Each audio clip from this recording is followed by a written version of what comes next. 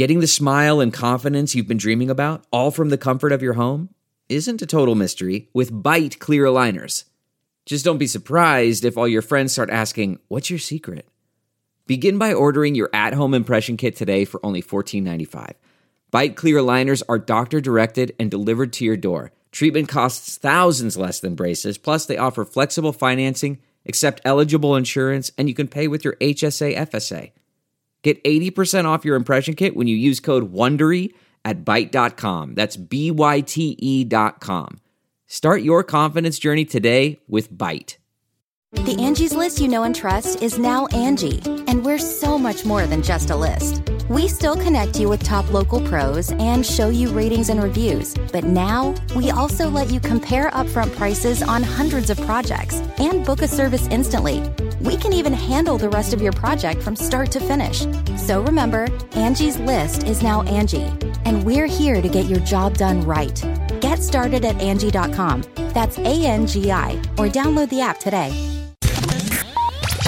All right, another episode of the Talking Metal podcast coming at you on a Tuesday. Talking Metal Tuesdays. How are you guys? We have Jeff Pilson of Foreigner, formerly of Dokken, and about 100 other bands, including Black Swan, a band that put out a release back in early 2020 that I just loved. So we're going to talk with Jeff Pilson in just a bit. Always great to talk with Jeff.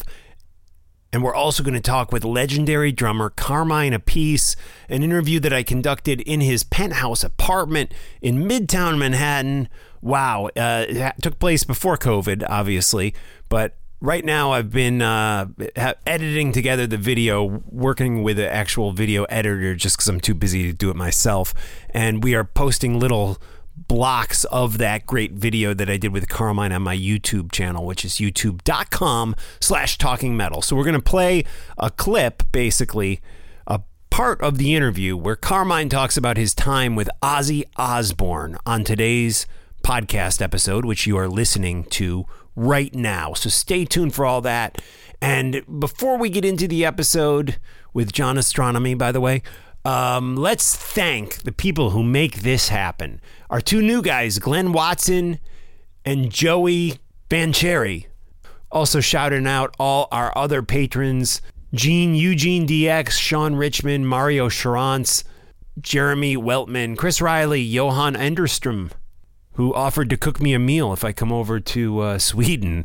Dude, you got to be careful, because I'm the type of guy who will actually do something like that, especially if there's some live music involved with my trip over there. After this COVID crap, man, it's going to be like I'm going to be in a free-for-all, man, going crazy, traveling, partying, hanging out, hugging random people. I'm ready to go. Thank you, Johan, for your support on Patreon. Steven Rodriguez, Tommy Anderson, Gregory Muse, Kenny McCrimmon, Leo from Alaska, Brad from Utah, Richard Langridge, Dan Gurwan, Andrew Miller, Jerry from Long Island, Sam Soupy, Drake, Matt Carroll, Joe Ryan, Jason Seth, Stephen Saylor, Ron Keel, Jean-Francois Blas, Anthony Mackey, James Bennett, Fred Rutz, David Gray, Michael Street, Mike Jones, Steve Hoker, John Boivari, Metal Dan, and that's it. And let's throw Victor Ruiz in there. Victor Ruiz, who does the bonus podcasts on my Patreon page. Some with me, some solo. So yeah, check them out and join us all on Patreon. It's a party, it's a hangout, it's a way to support the show. Other ways you can support the show are by using the Amazon links available on markstriegel.net. You can also leave a PayPal donation on that site. And the cool thing about that site, all things Mark Striegel, linked from that site, MarkStrigl. All right, let's do it right now on Talking Metal. This is Talking Metal, established in 2005. Available on Apple Podcasts, Google Podcasts, YouTube, and at TalkingMetal.com. All right, we are rocking it here on episode 905 of the Talking Metal podcast, which was started back in 2005 by The man I am looking at on Zoom right now, I guess this is only audio, so you will not be seeing him, but he is looking good. He's got all the guitars set up, and as usual in the background, John Ostronomy. How are you, man? I'm good, Mark. I'm really good. A happy New Year. I'm happy to be doing a Talking Metal podcast. Absolutely. The good old days of Talking Metal are returning. Yeah, quicker than you know, man, because something happened today. I'll tell you, something happened today. That Amazing. One step closer to getting me back to roaming the streets. It is. I got my first dose of the, you got the vaccine today. Yeah, that is amazing. I got the jab, and it's a little crazy how I ended up, because I know people right now are scratching their heads saying, "Is Mark a healthcare worker? Is Mark a policeman or fireman?" No, I'm not. But long story short, I'll keep it short, is I live in a county called Essex County. When the website went live, essexcovid.org, I was one of the first people on the website. I signed up, and basically nothing happened. I got a text from them saying, "Thanks for your application." And so 3 weeks go by, and I'm like, well, they're not going to, I didn't lie. I'm not a healthcare worker or anything. So they're never going to give it to me. And all of a sudden I get an email. It's like from Essex County. I'm surprised I didn't even delete it, because it was like, I usually delete emails. I don't know what they are. And but I clicked on it. It said, "You've been approved for the vaccine. Come in 2 days to get the vaccine." And I'm like, what? And your second dose will be February 4th. So I'm like, I tell Emily, I'm like ecstatic. She's like, "You're going to," no, meanwhile, I turn on the news, and Governor Cuomo from New York is like, "Anyone who isn't supposed to be getting the vaccine will be arrested and fined." And so I'm like, oh my God. So anyways, long story short, I call Essex County, and after like 30 calls, I finally get through, and I get some guy on the phone, and I explain what happened. And he said, "When did you sign up?" I said, "The day the website went live." He said, "Well, you're lucky." He said, "Because the CDC put their guidance in place the day after our website went live. So what we've been doing is, when there is a hole and there's no healthcare worker, we're taking one of those people who signed up and dropping them in." Day. Right. Yeah. So I felt bad. I mean, I'm there, and it's like, there was a guy, police officer in front of me in uniform, but what am I going to do? Turn it down? They told me to come. So I went. They told you to come. You're just doing what they told you to do, and good for you, Mark. And that means you can go out and do whatever you want. Yeah, although not tonight. I would be drinking Dash vodka right now, but the nurse who jabbed me, she said, "Do me a favor, take it easy tonight, get some rest," and so I didn't work out. I didn't do anything. I'm really taking it seriously. But yeah, it starts to protect you like in 10 days. And then, in 21 or something, you go back for that second shot. And then you're like, after that, you're like totally good to go. So that is really good. So, I didn't even, Mike Lincoln of Like It fame, my band, sent me a link today, and I haven't clicked on it yet. But, I really want my parents and my grandmother to get it, and they're in a different state. They're in Pennsylvania. And then I'll feel a lot better once they have it. I'm not necessarily as worried about myself, but your situation is different because you have a family and kids and, and all that kind of stuff. So, yeah, but it's like my mom has diabetes. My wife has asthma. It's like they should have been getting it before me. What am I to do? I was like this neurotic guy, like the second it was like buying concert tickets, the second they went on sale. That's I was good like for you. Good. Trying to get on there, and it I guess paid off. Although I know some people, like, I'm afraid to like tell my neighbors. Like I'll tell the thousands of people listening to this podcast, but yeah, my neighbors and stuff. I just don't want protest outside your house. Yeah. So, anyways, but it's great to hang with you, John, and we will definitely be hanging in person.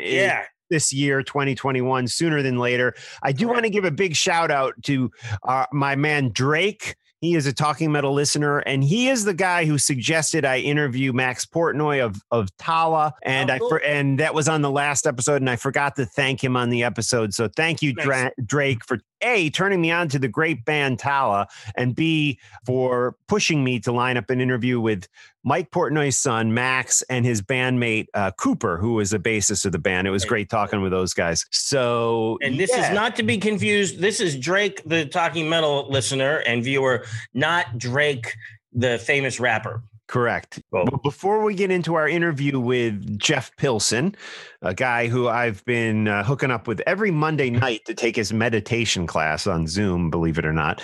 Jeff, of course, was in one of my favorite bands, Dokken, and plays in Foreigner and releases all sorts of great new music all the time. So, and John and I spoke with him on our live stream not too long ago, but he is back on this episode of the Talking Metal podcast.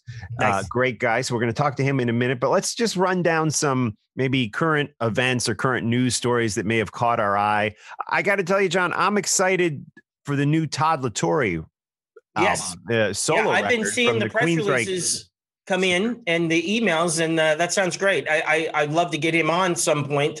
Yeah, we will work on that. Actually, I'm already working on that. Kevin, the PR guy, is working with Todd. So we'll try to get him on that. I hope you and I can do a live stream soon. Again, maybe we'll get Todd on that. Maybe he'll come on a Talking Metal podcast episode. Yeah. I'm blown away by Todd because of multiple reasons. One, he's, he's such a great singer. To sing for Queensryche, you've got to be, probably one of the best singers in all of heavy metal. But I am also blown away that he's such a good drummer. Yeah, that's true. It's true. He played drums on the last Queensryche record. I mean, he's a great drummer. That is out of control. But speaking of great drummers, we lost Neil Peart exactly 1 year ago today, John. I don't know if you know that, but we are recording this. It was a year ago. Yeah. Yeah, we were recording this on the 7th. You guys will be hearing it a few days later, but January 7th, 1 year, Neil Peart has left us 1 year ago. And you just told me a really cool little Neil Peart thing, which I actually put on Instagram recently. But why don't you tell us the little Neil tribute, I guess I would say. Yeah. So what happened was I was watching the Kyuss New Year's Eve concert. I'm sorry, my phone is going off. Hey, no worries. I was watching the New Year's Eve Kyuss show from Dubai, and I noticed that on Eric Singer's bass drums, he had the Starman logo. Yeah. Which is the famous Rush logo. And Eric, turns out that Eric was a huge fan, and his drum tech, Lorne, was Neil's tech, and he's working with Kyuss right now and with Eric. And it was all Eric's idea. And on each of the drum heads on the bottom, underneath the Kyuss logo was the Starman logo on each of them. So how cool is that he paid tribute both to Neil and also to Lauren, who was Neil's tech. So, and Neil's tech is working with Kyuss. So how great is that? It's awesome. That Eric would do that. And it just shows that he was such a fan of Neil Peart and had so much respect for him that he did that. And I think that it's really cool that Kyuss, even okayed that and allowed that to happen, because it was such a great tribute to literally somebody so important in rock and heavy metal and also just in drumming, absolutely, in the drum world. Neil was literally, he was like the Eddie Van Halen of drummers in rock, for sure. Right on. So you watched the Dubai show, John. What did you think? Did you enjoy it? Yeah, I did. I didn't watch it the night of. I watched it the next day, and it was good. I had seen a few YouTube clips like prior to that, and I thought they were cool, but it was once I saw it like on a larger screen and with better sound, I thought it was even better than what I saw on YouTube. And I thought it was cool. I thought the production was insane, and I think it was cool. I wish I could have been out there, but I had a great New Year's, and I'll tell you all about it after the podcast. I had literally the best New Year's anyone could add, and but I'm going to save that for a conversation after we're done. Right. But and I thank everybody who made my New Year's as cool as it was. But but yeah, I was, I wanted to watch the Kyuss thing, and I thought they sounded great. I thought the guitar sounds were amazing. Specifically, that was one thing that I noted, that the guitar, like the rhythm guitar sound. I think it was a combo of Paul's guitar and Tommy's guitar, but I thought that it was really, really a good guitar sound. Yeah, it's funny you mentioned that, because I said that to Emily when we were watching it. Wow, the guitars sound good. Wow. But it was a great show, and we do need to get into the interview with Jeff Pilson. But let me ask you this: why Dubai? I've been trying to figure that out. Do you think the tourism board or something chipped in a little money? Because I have to admit, now I was Googling Dubai, and I'm like, oh, maybe I need to take a trip over there. I know. Yeah. Well, here's the thing. If you watched a little bit of the pre-show, which I didn't, they explained, Doc McGee explained what happened. And basically a lot of people had been coming to him, for years, saying, let's do one of these big pay-per-view type concerts, and let's do it from Gene's house, or let's do it from there. And they were kind of like on a smaller scale. And Doc was just like, and I wish that I had enough experience as a quote manager to be able to talk like he talks, but he's just like, look, we don't, Kyuss doesn't do anything on a small scale. If we're going to do something, we're going to, go all out. And what happened was they were looking at different places. They were looking at Australia, maybe, and I'm just hypothetically throwing these up, but he mentioned a few places. And I think in a lot of cases, a lot of these places just wouldn't even allow something like that concert to take place due to COVID restrictions. So okay. I think Dubai was selected for more than one reason, but I think one of the reasons was it was a place that would allow them to do that. And I initially, when I heard Dubai, thought that it could have been related to financial reasons as well. And who knows, but it may have been, that could have played into it. Who knows? Yeah. It's like, depending on, there's a promoter, and and when I say financial reasons, there's like a number. There's nothing politically incorrect about saying that. It's saying that certain, depending on what kind of costs there were involved in the space and different things that could have played into it. And I didn't watch the pre-show every second of it, but I'd like to learn more about the promoter and how that whole concert got put together, because I'm just interested in that kind of stuff, because it's sort of like what I do.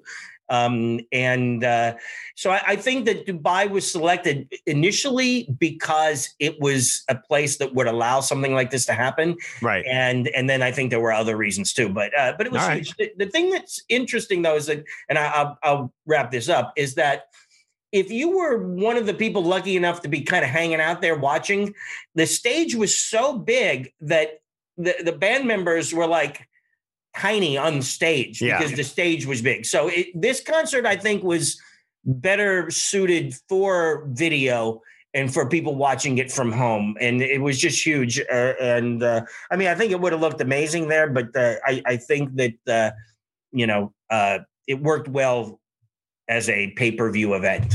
Yeah, absolutely. I thought it worked well. I enjoyed watching it. And let's right now, John, get into my interview with Jeff Pilson. We're going to talk about his meditation class, his music, and I'll have links up in the show notes to where you can connect with Jeff every Monday night, like I do almost every Monday night. I don't do it quite every Monday night, but most Monday nights, for 30 minutes of yoga and meditation. I do highly recommend it, and I'd love to see you guys there with me. So maybe one of these days I'll try it, Mark. Now, here, my question is, would they let a guy who is not physically fit and not in shape join that class? Yeah, of course. Yeah, definitely. There's some, Jeff talks about that in the interview, actually. Okay, so that'll be great. We'll let him explain that. But the short answer to your question, John, is yes. And let's right now hear from Mr. Jeff Pilson, former bassist of Dokken, current bassist of Black Swan and Foreigner. Nice.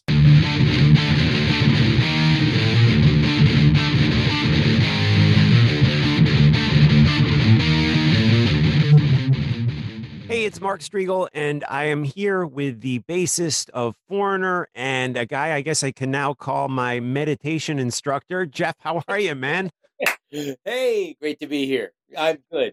Very good. And I want to get into what I've been doing with you on Monday evenings in the East Coast here, I guess afternoons, West Coast. But before we do that, let's talk about the Heavy Hitters record that is out right now. You and George teaming up with some really great vocalists. I mean, when I listened to this, I was like, wow, these guys are delivering. Can you tell us who the vocalists are on this record and maybe talk a little bit about this covers album?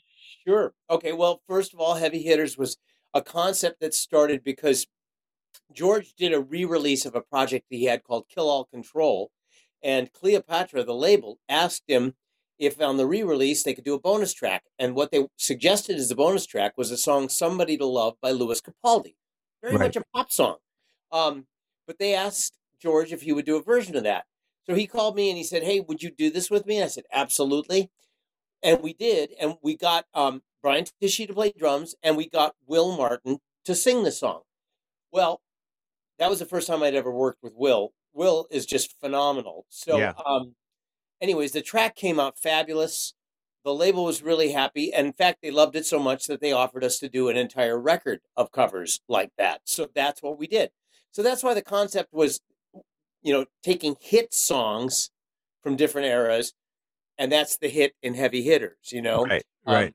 So anyways, so the singer on most of the songs is Will Martin, who is absolutely fabulous. He's in a band called Earshot, and he's just a talented guy with a great voice, great guy. It was just a real joy. And then we have Mark Tureen from the Bullet Boys singing You Got the Love by Rufus, which is phenomenal. Yeah. It's a real goosebumps inspiring version that Mark sang on there. And it's so great because that's a song that George and I have talked about for the 38 years we've known each other. Right on. And we've always wanted to either cover it, and we've ripped it off in various versions over the years. Yeah. But we got to do this version and we were so happy. And then Mark just really came through and delivered the goods. So there's that. I sing one song, but that was an afterthought, to be honest with you. Right. I mean, I actually didn't intend to sing anything. But Angelo from Fishbone is involved too, or Angelo Moore from Fishbone, yes. And what happened was, and this is a very unfortunate thing, he did a rapping version of End of the World as we know it. Okay. And what he did was brilliant. I mean, it was absolutely brilliant. And I wish we could have used it, but the label came back and said, number one, they didn't really want rap. And number two, which I understand for our audience, I get that, I'm not a huge rap fan, but what he did was so great. Anyways. And then the other thing is, to make his version work, he had to change lyrics, and they were worried about what the copyright issues and stuff like that. Yeah. Correct. So anyways, last minute, I just sang it, did it, whatever. I really think that Will and Mark are the vocalists to concentrate on this record. I think they just did a fabulous, fabulous job. And I'm just really excited about the whole record. Yeah, so many great covers on there. I love that Madonna cover. Yeah, I was really pleased. Music, it rocks. Sounds like a good rock song, Yeah, and it's a cover record, but you really do put a unique spin on these songs. Right, it's never you mimicking the original. So fun stuff. Yeah, and George would come up with guitar parts underneath the chorus or whatever that, wow, that's really cool. That would be a great song, So right on. Yeah, it was really fun. It done all remotely, because of COVID, but really fun. Right on.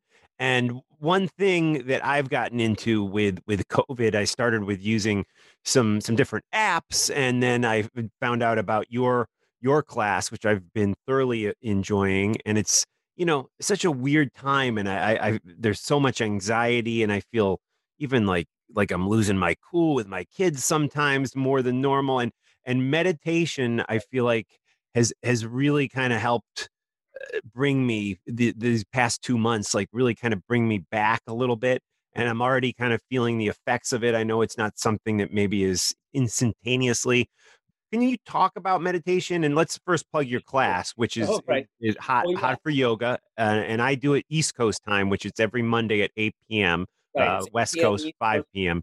Correct. And it's hotforyogascv.com is the website. If you go to that website, you will find the information you need. You got to look a little bit, but you'll find the information you need to sign up for the virtual classes, which is where the meditation class is.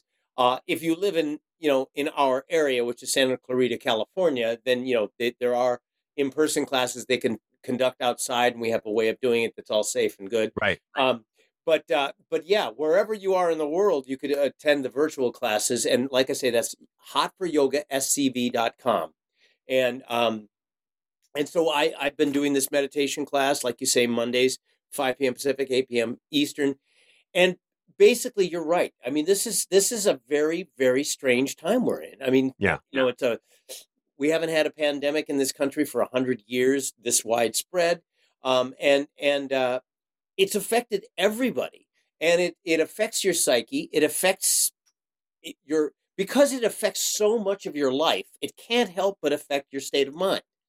And I just found, I mean, I've been meditating for several years, but the reason for the classes is I found that I think this is a real pertinent time to be working on ourselves, to take care of our, the crazy, crazy, crazy amount of thought and distraction that goes on with the mind that really does, it really takes away from our inner peace. And I think we all deserve inner peace. And I think it's what we all are seeking on some level. And I just find that for meditation, it's just the purest, most honest way of dealing with the psyche, dealing with the extraneous thoughts, and learning to put them in their proper place. I mean, I myself have gone through some dark times in this pandemic. Just, your mind can't help but just go into dark places. We're doing different things than usual. And I find the meditation has just been so powerful in bringing me back to center and calming me down, but also giving me a lot of clarity and energy. I feel like I have energy to deal with this whole thing. And like I say, the clarity to know what's going on. It's a crazy world we live in right now. Yeah. It's a pretty crazy world.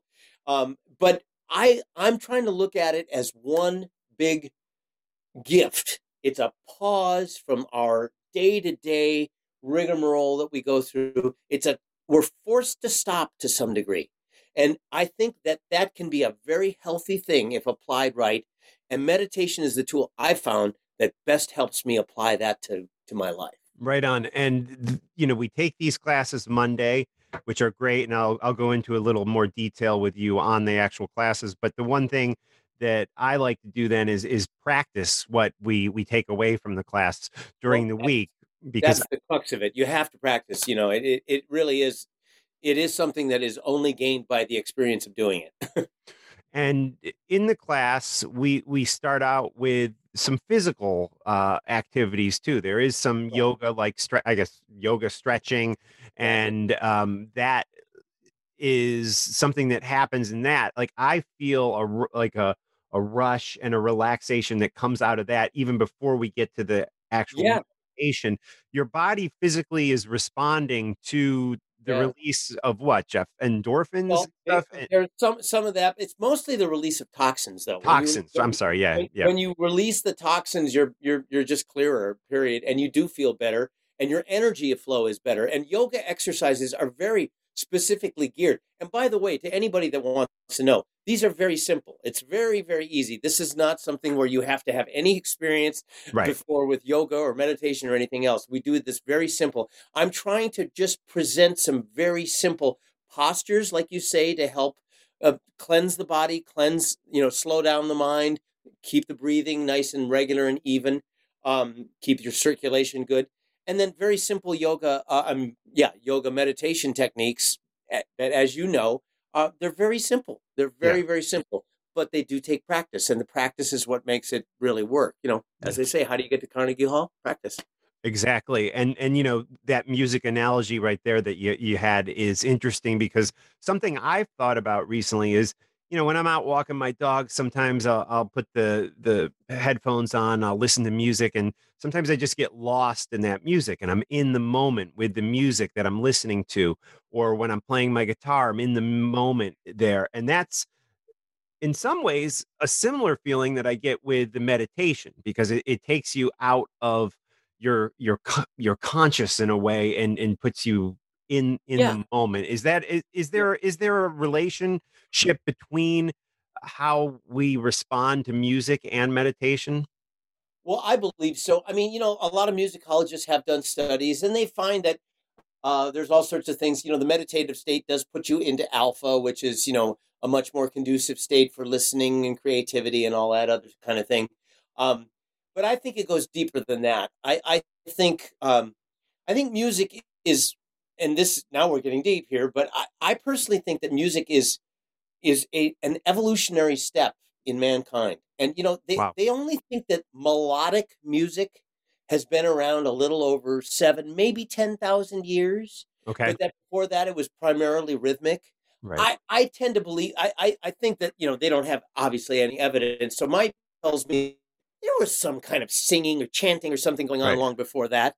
But I can see where the idea of accompanying it with instruments is only 7 or 10,000 years old, and that, so when you think about it, that means that's pretty new in the scale of human evolution. Right. And the thing is, music is a communication because it speaks to something that words don't. Even if they're the words in the music speaking to you, there's something about the combination of rhythm, melody, and either lyric or sonic imagery that does have an effect on the mind and on the psyche and the Yeah. spirit.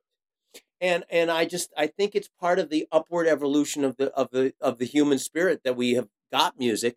Somebody said to me yesterday, I read something that somebody said, in light of all the events at the Capitol yesterday, they Sure. said, they said something like, is it a coincidence that this would happen, after 9 months of no live concerts and no anything else? It's as if people need music to soothe their soul a little bit, Yeah.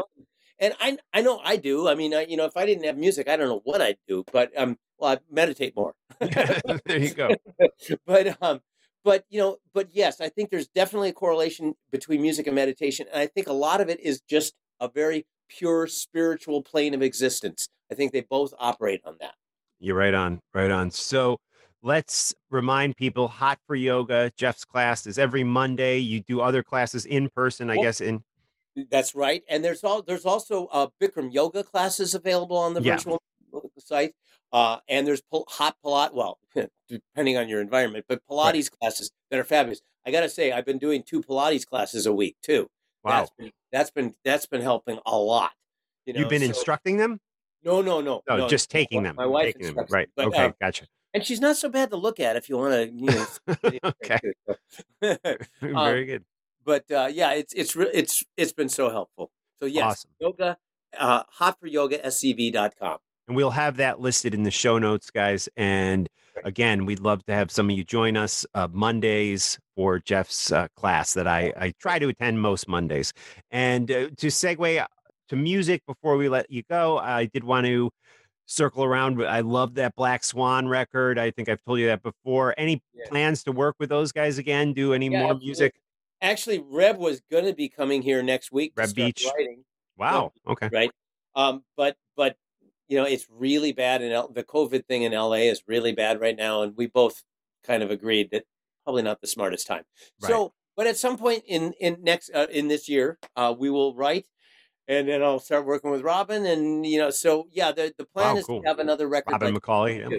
Awesome. Robin McCauley. Yeah, great album from I think early 2000. When did that come out? 2019. Yeah, early. Yeah, great stuff. No, 2020.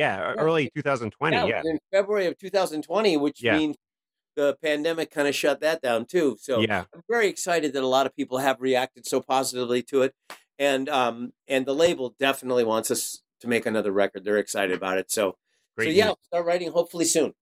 And going back, I guess I had such great memories. It might have been 2018, I guess it was, Foreigner at PNC Arts Center in New Jersey with Whitesnake. Man, what a night that was. Yeah. So much fun. And Jason. Oh no, Jason is. That was Jason Bonham open, then Whitesnake, then you guys. Yeah. Just like a sold out crowd, 17,000 people there. Amazing night. Yeah. When are we going to get concerts back? Well, do you think we'll be getting Foreigner back on the road this late summer? I know that we're booked. I mean, we actually have a lot of shows booked for 2021. The first of them being 2 outdoor shows in Orlando at the end of March. And they're in outdoor venues that have been specifically set up for social distancing and for safety. So I'm pretty sure those will happen. They've been doing shows at that venue. So we're going to venture out and do that at the end of March. There's a few other Florida shows in there that I'm fairly confident will happen because they're private shows. But the fingers are crossed that by summer we have real live, full-on entertainment again. I think it could happen, Jeff, and I'm hopeful it happens because we need you back out there on the road, rocking us and giving us that entertainment and that release. I got my first dose of the vaccine today, so I'll be more than ready to rock in about a month. Wow. So, Good for you. I got to get mine soon. I mean, I certainly want to get it before March, but it was kind of a fluke how I got it. I signed up on the website here early, and it was before the CDC guidelines went into place. Long story short, there was an opening that they couldn't fill by a healthcare worker, so they called me, and I went down and got it. So, yeah. Great. I've heard happening. There are cases like that. Good for you. Congratulations. Yeah. Thank you. And thank you for keeping me sane with the meditation class. I appreciate it. And again, we'll have info in the show notes, guys, regarding the class, and also we'll link Black Swan's most recent record, and of course the Heavy Hitters record too. So great stuff. Thank you, Jeff. Thank you, Mark. Great. I'll see you on Monday. Yeah, hope to see you Monday, 8:00 Eastern time. You got it, man. Thanks a million. Okay. Thank you. Yep. Bye-bye. Bye. All right, a brand new interview right there with Jeff Pilson. I'm very excited because he revealed, I believe for the first time, that there is a new Black Swan record in the works with Macaulay. Robin McCauley. Yeah. Red Beach back in the fold. I'm not sure. I guess, what's the drummer's name? Matt Starr. He didn't mention Matt Starr, but I'm assuming he's involved again. So good stuff. Thanks to Jeff for doing that. And we are still hanging here with the 2 co-founders of this podcast.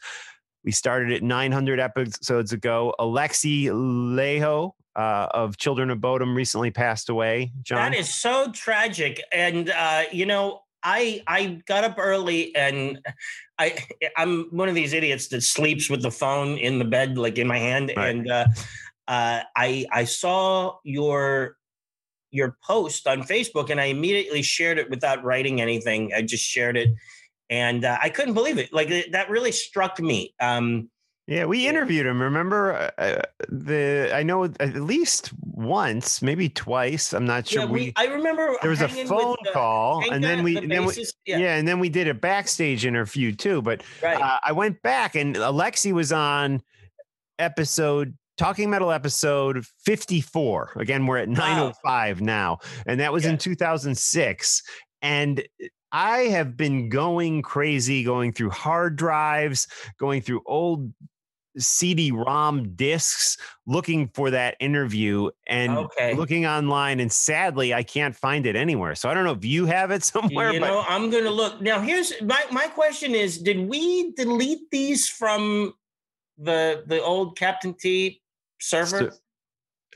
I'm afraid to tell you, but yes, some of them were deleted. Before episode 100, like there was some weird thing. Like, here's what happened when we moved the RSS feed, and I let my Captain T website expire. Okay. And basically I screwed up. So don't worry about it. Don't worry. I will go. We did lose some episodes. I have some of them. Like it's weird. I found like some random episodes, like episode 60 and episode 34. But I did not find episode 54. And I'm very confident to say I don't have it. Okay. Well, I will take a peek and see if I got it. I have, like you said, actual CDs with data on them. I have hard drives with data, and I will start looking for it. Yeah. And I know it's take your time. I know it's a project. You know what? You want to hear a funny thing? Actually, I accidentally erased. I believe it wasn't Children of Bodom. It was the band from Italy. Well, I erased the Striper interviews, the original ones I did, but Lacuna Coil. I erased photos of. Remember that a long time ago? I lost the Lacuna Coil photos, I believe. But so I've erased Lacuna Coil photos before we ever used them, and I erased some amazing Striper interviews that were long, like with Michael Sweet and with all the band members before it even aired. And then I got secondary interviews that were quick and short. But everybody does that, and it sucks. It sucks. But I'm no longer like broken up about stuff like that anymore. I mean, remember our Frankie Banali interview got erased? Yes. Yep. Yeah, that wasn't our fault. That was an accident in the studio. But I don't another great drummer that we lost in 2020. We mentioned Neil Peart earlier, but a lot of people left us. Yeah, Eddie and. Yeah. Hey, by the way, I discovered Lee Kerslake. Speaking of great drummers, Lee, he left us in 2020. He played on the Ozzy records, right? Yeah. Both. Okay, I'm going to Google something right now, because guess what? I made a new musical discovery today or yesterday. All right. It's not. Oh, well, okay. Hold on. It's Ellison. But no. Ariana. That's the name. Ariana. Okay, why don't you bring up something, and then I will come in with my. Well, I tell you what, we're gonna get to a classic album segment, and then after that, we're going to do a little thing with Carmine Appice, who is a great drummer, and he's going to talk. I love Carmine. Yeah, it's a short little clip from him, but I spoke with him in his apartment before COVID, and I'm just kind of unearthing that stuff now. Oh, cool. And you'll be able to watch it on our YouTube channel, but I'm going to play you the audio here today. It's Carmine talking about his time in Ozzy's band, some colorful stories of his interactions with Sharon and Ozzy, so stay tuned for that. But so we'll wrap it up here, John, with you, and then we'll get to that other stuff. But so you want to hear about my new discovery first? Yeah, okay. First I want to hear about your new discovery, and then I'm going to tell you a quick Carmine story before, just to tie. Okay. Let's do it. So anyway, there's a young female guitar player named Ariana Powell, and Powell. Okay, she's from Pennsylvania, my home state. And I believe she went to Duquesne University, which I think is in the Pittsburgh area, which is also where I'm from. And she's from I believe, Bethlehem area, right near Mark, where we saw Kyuss on the Revenge opening. Oh, yeah. Yep. At Stabler Arena. So anyway, she's she reminds me, but she, in my opinion, is in the league with like the Orianti, Nita Strauss, and you remember back, Jennifer Batten from Michael Jackson's band, who I had hung out with and ate like a meal with at the Ryman Auditorium in Nashville, Tennessee, the Grand Ole Opry, but she plays a little more jazzy. But she's toured with the Black Eyed Peas. She's toured with Nick Jonas, a little bit different stuff. But she of course is a metal fan. She loves Kirk Hammett. She used to learn his solos, and she's probably between 25 and 30, closer to 25, and I am blown away by her playing. So if you go to YouTube and search Ariana Powell, she has her own channel. Okay. And she is just out of control. So that got me looking up all kind of cool stuff. And there was a really great piece with Orianti featuring Steve Vai called Highly Strung. Okay. And everybody should check out Ariana, because she's a great guitar player, and she has a really cool, she does like Somewhere Over the Rainbow. It's not heavy metal, but it's killer. But if you want to hear a killer like hard rock and metal tune, check out this Highly Strung by Orianti featuring Steve Vai. And it is amazing. And now this might be old news to most people, but it's new news to me. And I mean, here's the deal, Mark. We love music, but there's so much out there. We can't be experts in every single piece by everybody who came out, so right. I'm discovering that now. I'm getting more into music. I'm gonna just leave it, just do a quick statement, and I'll tell you more privately, but I jammed with Ace. Can you believe that, on drums? Yeah, you told me that. That's amazing. How Congratulations. amazing is that? Yeah, we ran through a bunch of songs. It was great, just for fun. And so I'm getting back into playing drums again.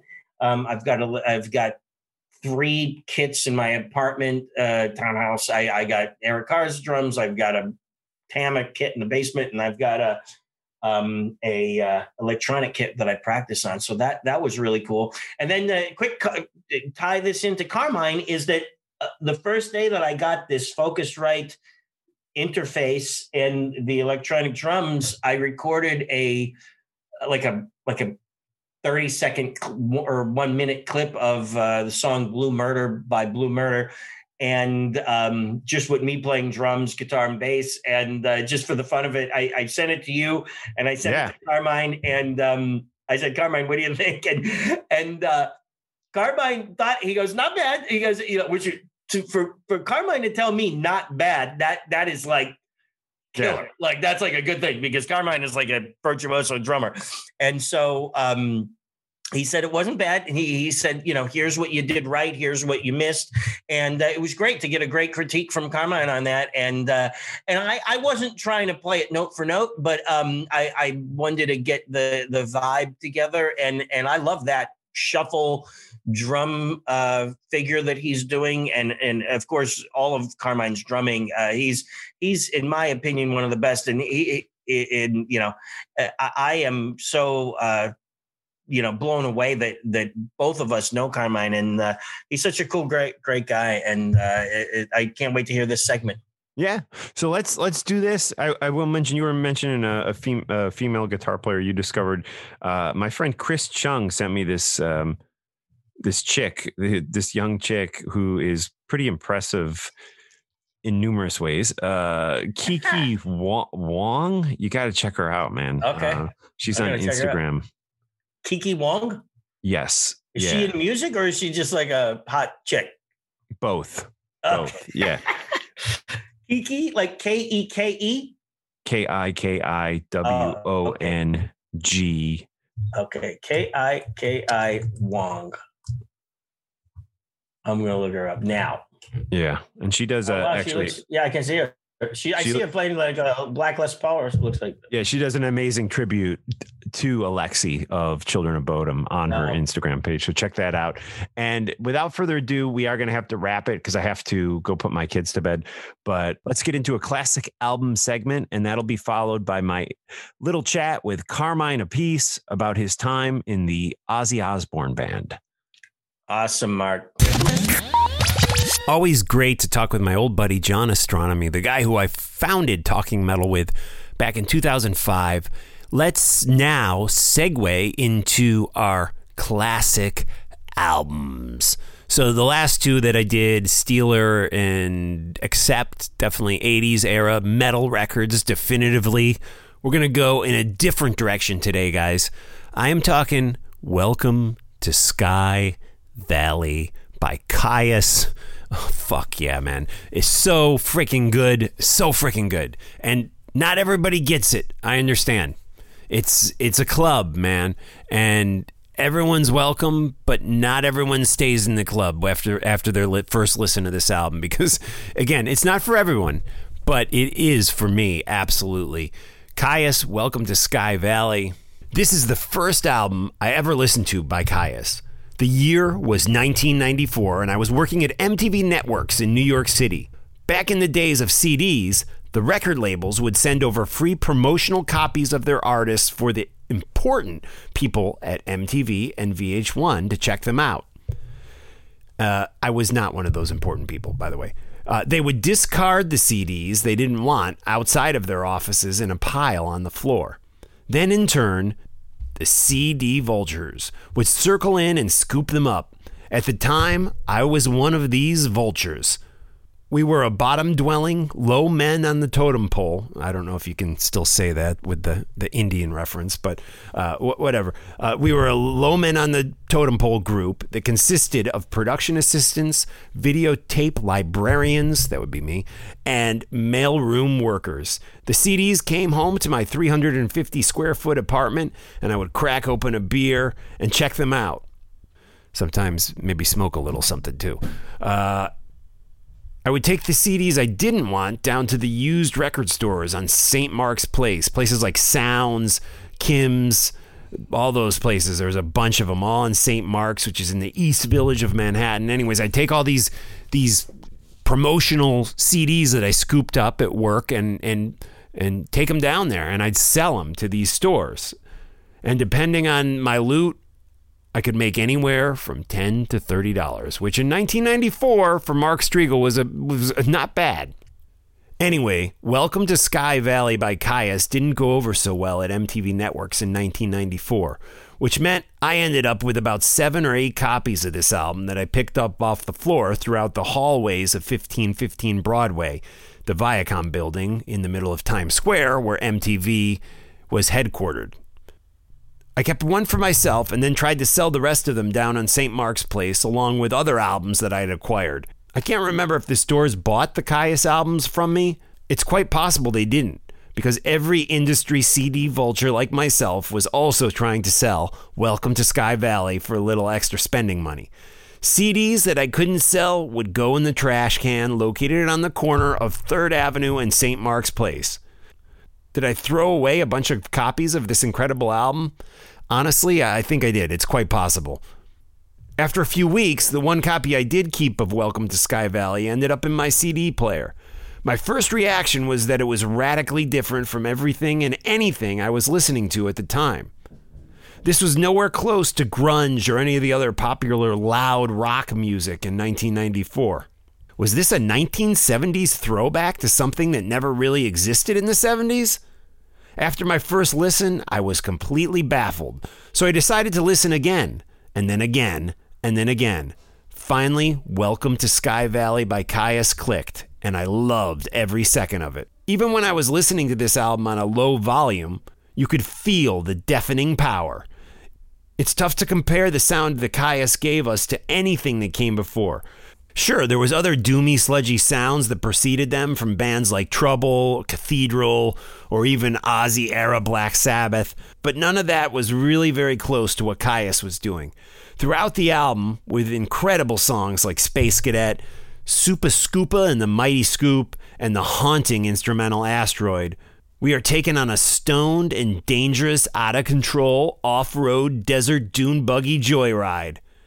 The addition of bassist Scott Reeder, who is distinctively different from former bass player Nick Oliveri, really took this album to a new place for the band that felt more free and unrestrained than their previous releases.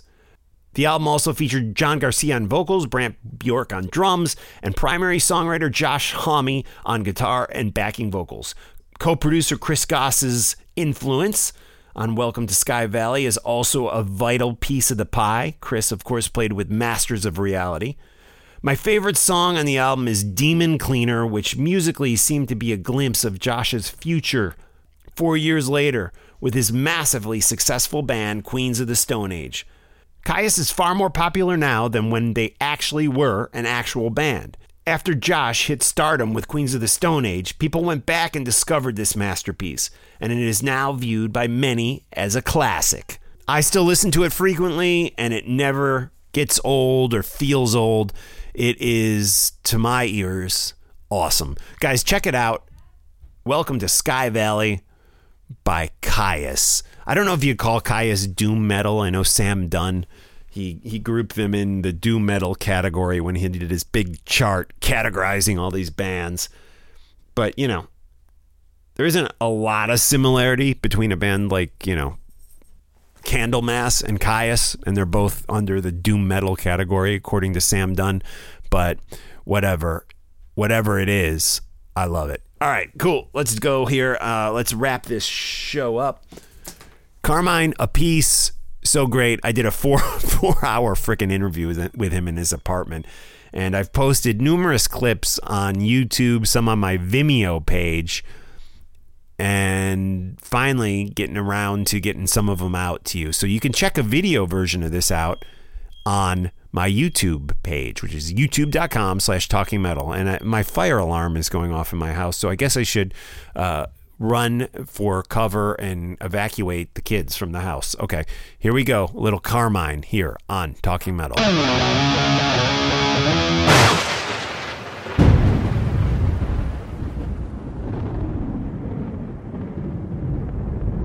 Let's get into the Ozzy Osbourne years. Ozzy, you had known for some time, right? Yeah, we did our first gig with Ozzy, Cactus and Black Sabbath. And the opening act was Steel Mill and had Bruce Springsteen there. Right. A pretty funny night. Everybody became legendary on that gig. And when I joined Ozzy, I was in the south of France doing a clinic at a convention there. And my manager, Alan Miller, called me and said, Sharon Osbourne's looking for you. I said, what did I do? Right. So he said, well, I think they want you to join Ozzy's band. I said, really? So here's the numbers. They're in London. You're in France. Why don't you call them? So I called them, and basically they said, can you come to London and meet with us? So I said, yeah, I can rearrange my schedule. Right. And I went to London. They had a hotel.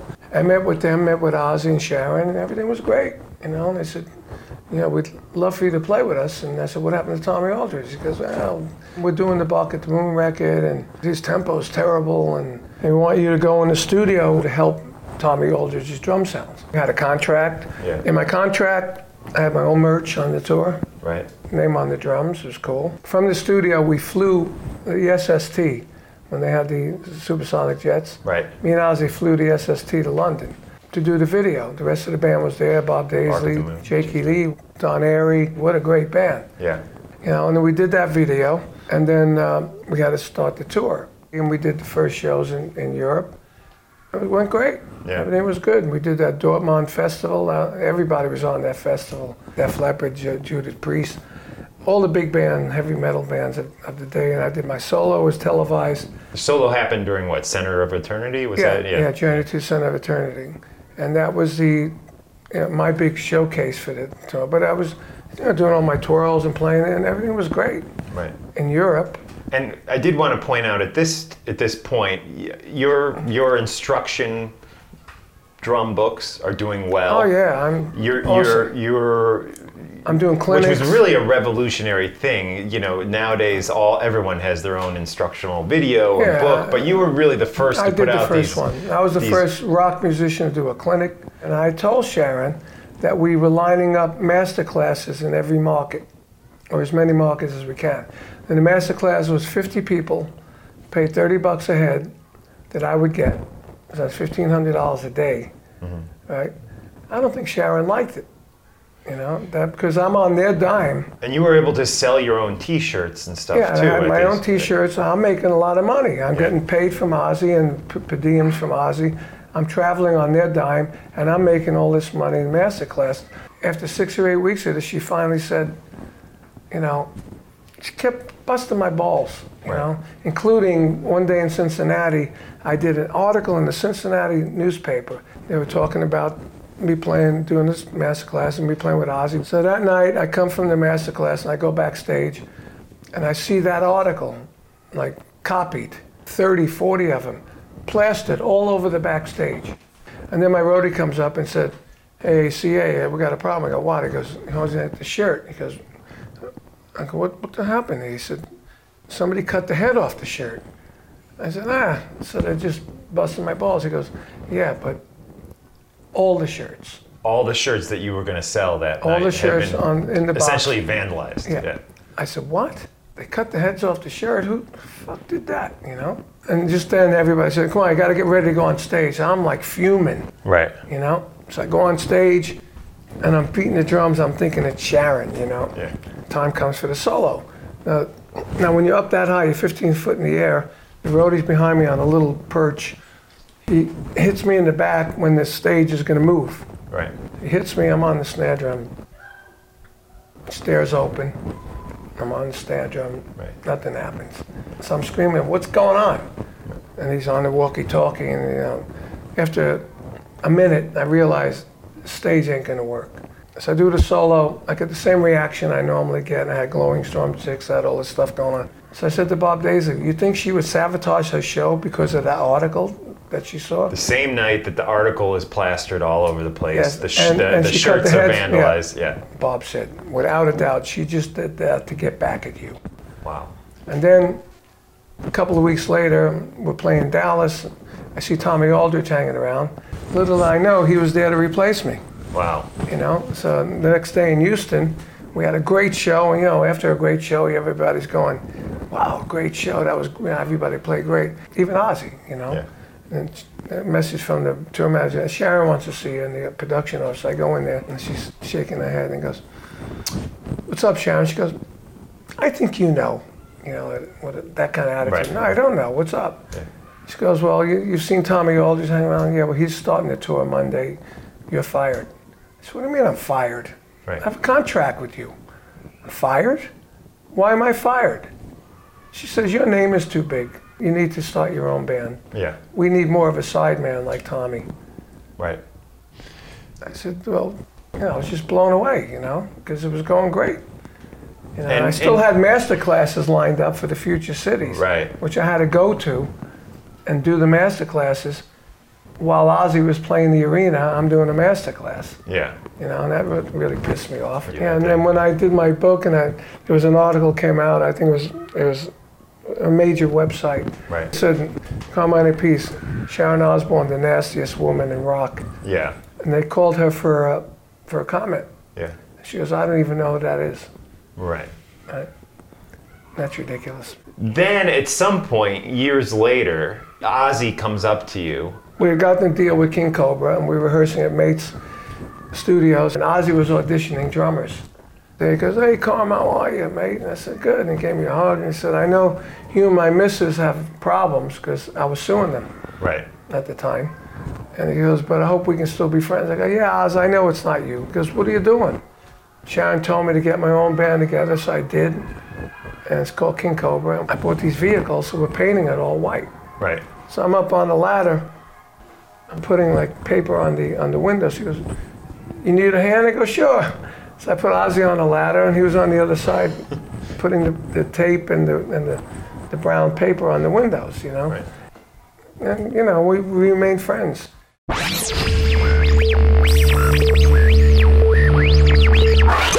Thanks so much to Jeff Pilson, John Ostronomy, and Carmine Appice for joining me. Let's, do the meditation class with me, guys. It's a hell of a lot of fun. I'd love to see you there. And I tell you, I leave that class just feeling like, wow. Yeah, my mind is like tuned in, man, and it feels good. It's a good rush. Jeff does a great job with that. So I hope some of you guys join us in the meditation class. Good stuff. Anyways, I'll talk to you next time. Again, don't forget, please support me with a Patreon pledge. Patreon.com/talkingmetal. Subscribe to my other podcast, Talking with Mark Striegel, and keep rocking. Until next time. We'll see you next Tuesday. Look around. You can find cars like these on AutoTrader. New cars, used cars, electric cars, maybe even flying cars. Okay, no flying cars, but as soon as they get invented, they'll be on AutoTrader. Just you wait. AutoTrader.